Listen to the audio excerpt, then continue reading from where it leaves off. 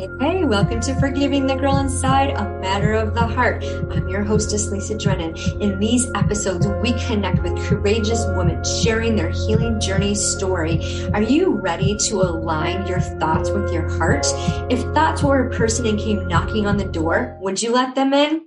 When you can stop and think about what you're thinking, shifts happen. It's a matter of the heart.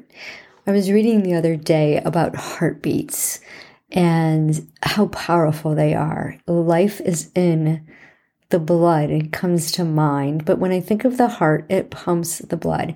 I recently had some heart tests done due to some chest pain and marveled at the CAT scans and the technology that can measure every heartbeat and every artery and the way everything flows. And thankfully, my heart is perfect. There's no blockage, which was a blessing, especially since the history of my family. But it got me thinking, what's more important, the heart or the brain? So, of course, I Googled it. Hearts are everywhere, and our heart is full of emotion. When we connect our heart's desire with our thoughts, and we put them in alignment with one another, we get the results we want.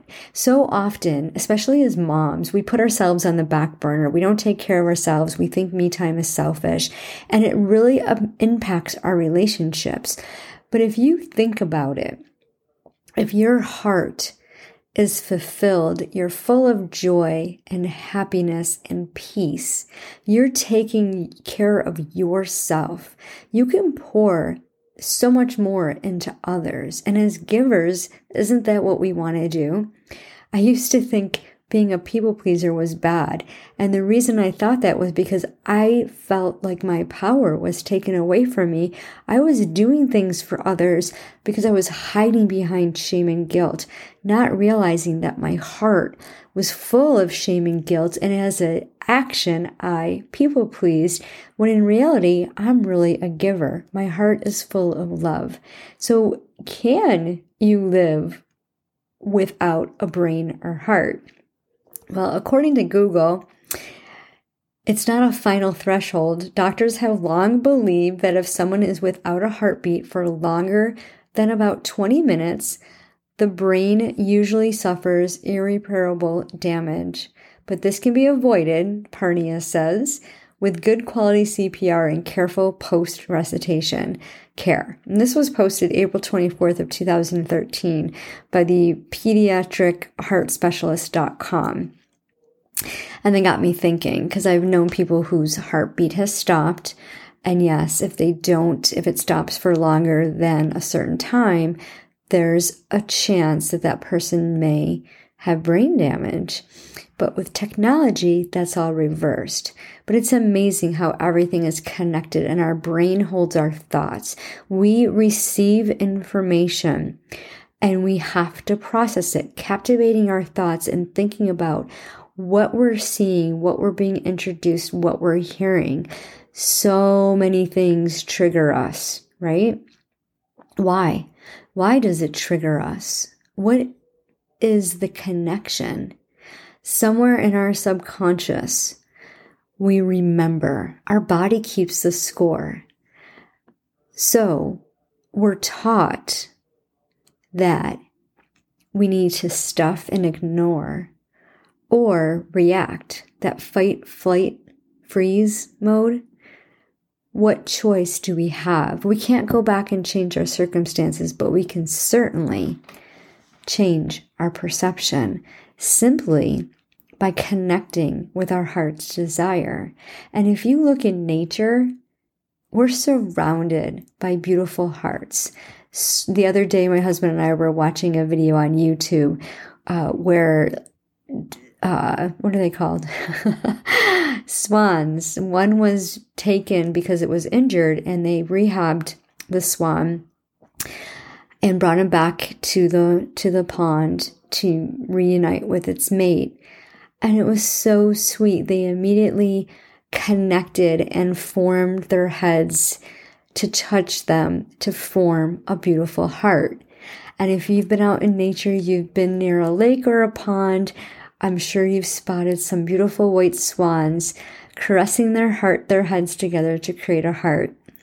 I have a friend who sees hearts everywhere, and she posts them on Facebook, mostly rocks. She lives near the beach, and it's so cool to see. I was in a plant store and saw a heart-shaped plant that was just planted in dirt. And I thought, isn't this the coolest thing? And it was just so sturdy. It was like an aloe plant. It had that thickness, and it was absolutely beautiful. I've come across amazing heart-shaped rocks and stones and leaves, and I've seen hearts shaped in the sky, in the clouds, and it's just an amazing, peaceful observation when we can see hearts all around us in nature. Nature is full, creation is full of beautiful things, and mankind has marveled at the wonders of the heart. The very breath of life is in our heartbeat. When our lungs fill with the breath of life, that gets our blood pumping, the heart pumps, and it just carries it. The intricacy, the dynamics is just so amazing. It just brings pure joy, pure peace. And getting back to nature, getting grounded into nature to connect with our heart-centered desires really does move mountains. It's incredible how our heart works. What are your heart-centered desires? In my Facebook group, we are doing a nature heart hunt. It is so much fun. So July 1st to July 3rd of 2022. So if you're listening to this in the future, you can go back into the group and check it out. You can do this now too, wherever you're at, in your neighborhood. If you're camping, you're a hiker, you can spot hearts all around you in nature. Think about how many hearts, how many things are shaped like hearts. And, as soon as you start looking for these hearts, they're going to automatically pop up. But stop and think about how it makes you feel. Emotions matter.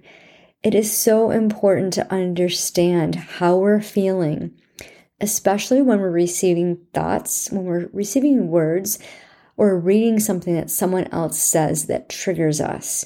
Maybe it brings a memory of shame and guilt.